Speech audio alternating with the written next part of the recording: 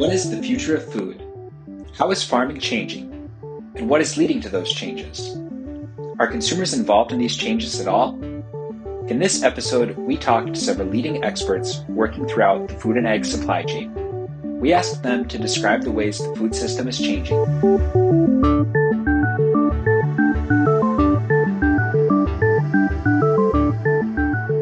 Dan Burdett has worked in agriculture his entire career.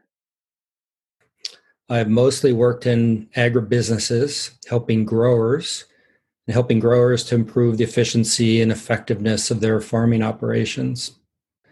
I would like for us to think about our global food supply, and I'd like to think about it in the future.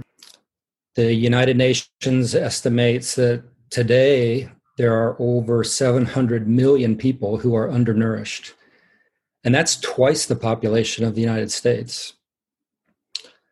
Have we really thought about how secure the food supply is for the future? How secure the food supply is for our children and our grandchildren? And maybe most importantly, what can we do today to help with that challenge? What I'd like to flag is an area of concern is the area of food access. That's Phil Pardee, a leading agricultural economist from the University of Minnesota. Well aware that poverty is a major driver of access to food, as it is in much of the rest of the world, and particularly in the developing world, like in sub-Saharan Africa. Agriculture is the most geographically dispersed production sector on the planet. It takes the average farmer over 9 hours to reach a market in Africa of just 25,000 people.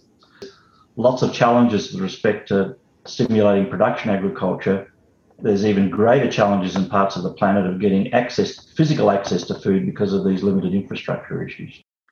Phil Pardee's concerns of food access expand on Dan Burdett's central concern of is there going to be enough food for the future? And asks, is there going to be enough food in the places where it is needed, and what are the barriers to accessing that food?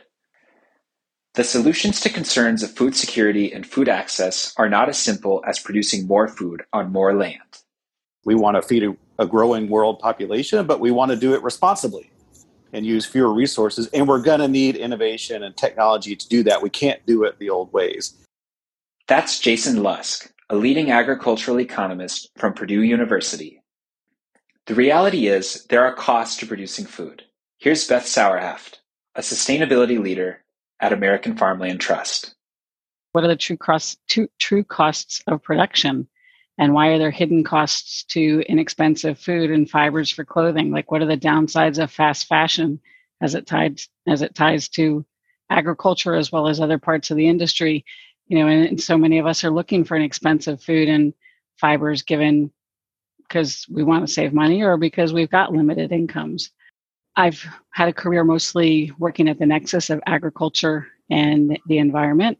People so frequently question farmers as good stewards on the land and really explain what farmers are doing to steward the land responsibly, whether it's to protect water quality or quantity or wildlife habitat or to minimize impacts to climate change or offset climate change.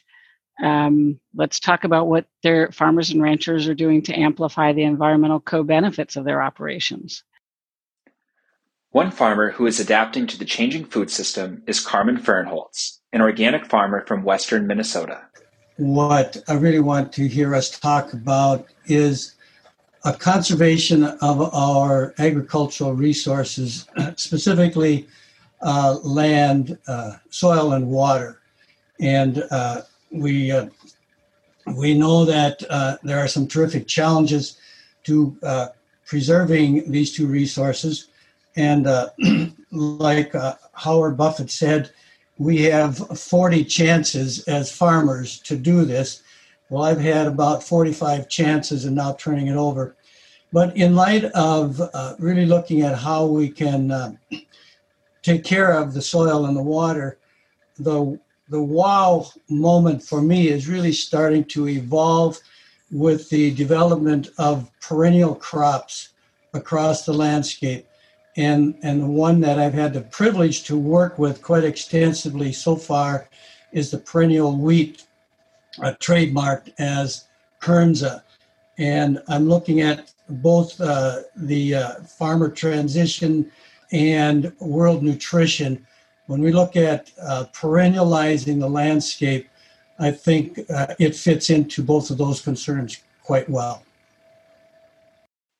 Carmen points out farmers are aging, which raises many questions about how agriculture is going to look in the future and who is going to be doing it. According to the 2017 Census of Agriculture, the average age of all U.S. farm producers was 57.5 years old. That's up 1.2 years from the last ag census in 2012, and continuing a long-term trend of aging in the U.S. producer population. Beth explains why this is so significant. One of the areas that I think is really critical for us to discuss is the whole issue of farm transfer in the United States. I don't know the statistics for the rest of the world, but the ownership of 40% of America's agricultural land will be in transition within the next 15 years, putting both family farmers and the land they steward at risk. And meanwhile, many would-be farmers who want to come into farm or ranch often can't afford to enter the field. This is a demographic tidal wave unlike anything that American agriculture has ever seen. To put it in another way, this is about 371 million acres of farm and ranch land that could be in transition in the next 15 years simply due to the age of farmland owners. And if we don't get that land into the hands of the next generation, we could lose that land and the production on that land. Mallory Dimmitt, who leads strategic development for Likes Brothers Farm, a fifth-generation farming operation, sees another incoming change for farmland, how it is valued. One innovation that I see coming for the future is that farmland and ranch land will be evaluated and ultimately valued not only by traditional measures like crop yield, but also by sustainability factors like the biodiversity supported and the soil health preserved or rebuilt, or the water that's infiltrated, et cetera, in terms of ecosystem service value. We're reaching a critical point in agriculture. Farming operations are going to radically change, which will affect how the food we eat will be grown and where it will come from. There is plenty of innovation in the food sector already pushing the boundaries on what is possible. There's a whole area called synthetic biology. So many of you have received or are hoping to receive a COVID vaccine. How was that vaccine produced? It was by introducing a little piece of genetics into a bacteria to produce a protein that we're putting into our bodies that our immune systems learn to fight off. But we can use that to produce really interesting food too. So for example, we can put a piece of DNA in a bacteria or a yeast, use a fermentation process, and have that bacteria or yeast produce vanilla or saffron or other spices or flavors that are expensive or sometimes can be environmentally destructive. Many folks these days are interested in plant-based burgers. One of the most popular plant-based burgers, its secret sauce, so to speak, comes from a compound called heme. It's what's in your, it binds to the iron in your blood. That's produced through synthetic biology. And so I think there's a lot. That's just one example, I think, of the many exciting things that are happening on the innovation front in food and agriculture. What Jason is saying may sound pretty out there to many consumers. Will people really have appetites for food produced in fermentation tanks? Are plant-based burgers going to catch on? Is synthetic biology the future of food? It's one thing for us to raise the red flag and say, hey, we're going to have some problems here in X amount of years or whichever.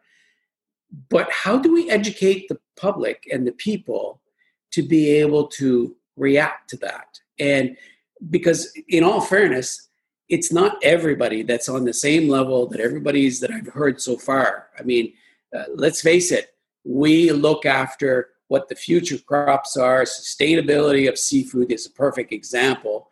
But at the end of the day, the average Joe consumer has no clue of what we're actually talking about. That's Chef Alain Bosset, also known as the Kilted Chef from Nova Scotia. Chef Elaine also raises one of the biggest challenges of our time, climate change, and discusses how it may impact the future of food. We're going to have to talk about global warming at one point or another because it's affecting all of us from one end to the other. We're seeing it in the seafood industry. We're seeing it in the agriculture industry, in our areas anyway. As the global population grows, there's an increasing demand on land and agricultural resources and an increasing disparity in who has access to those resources. Farming and food production systems are rapidly changing.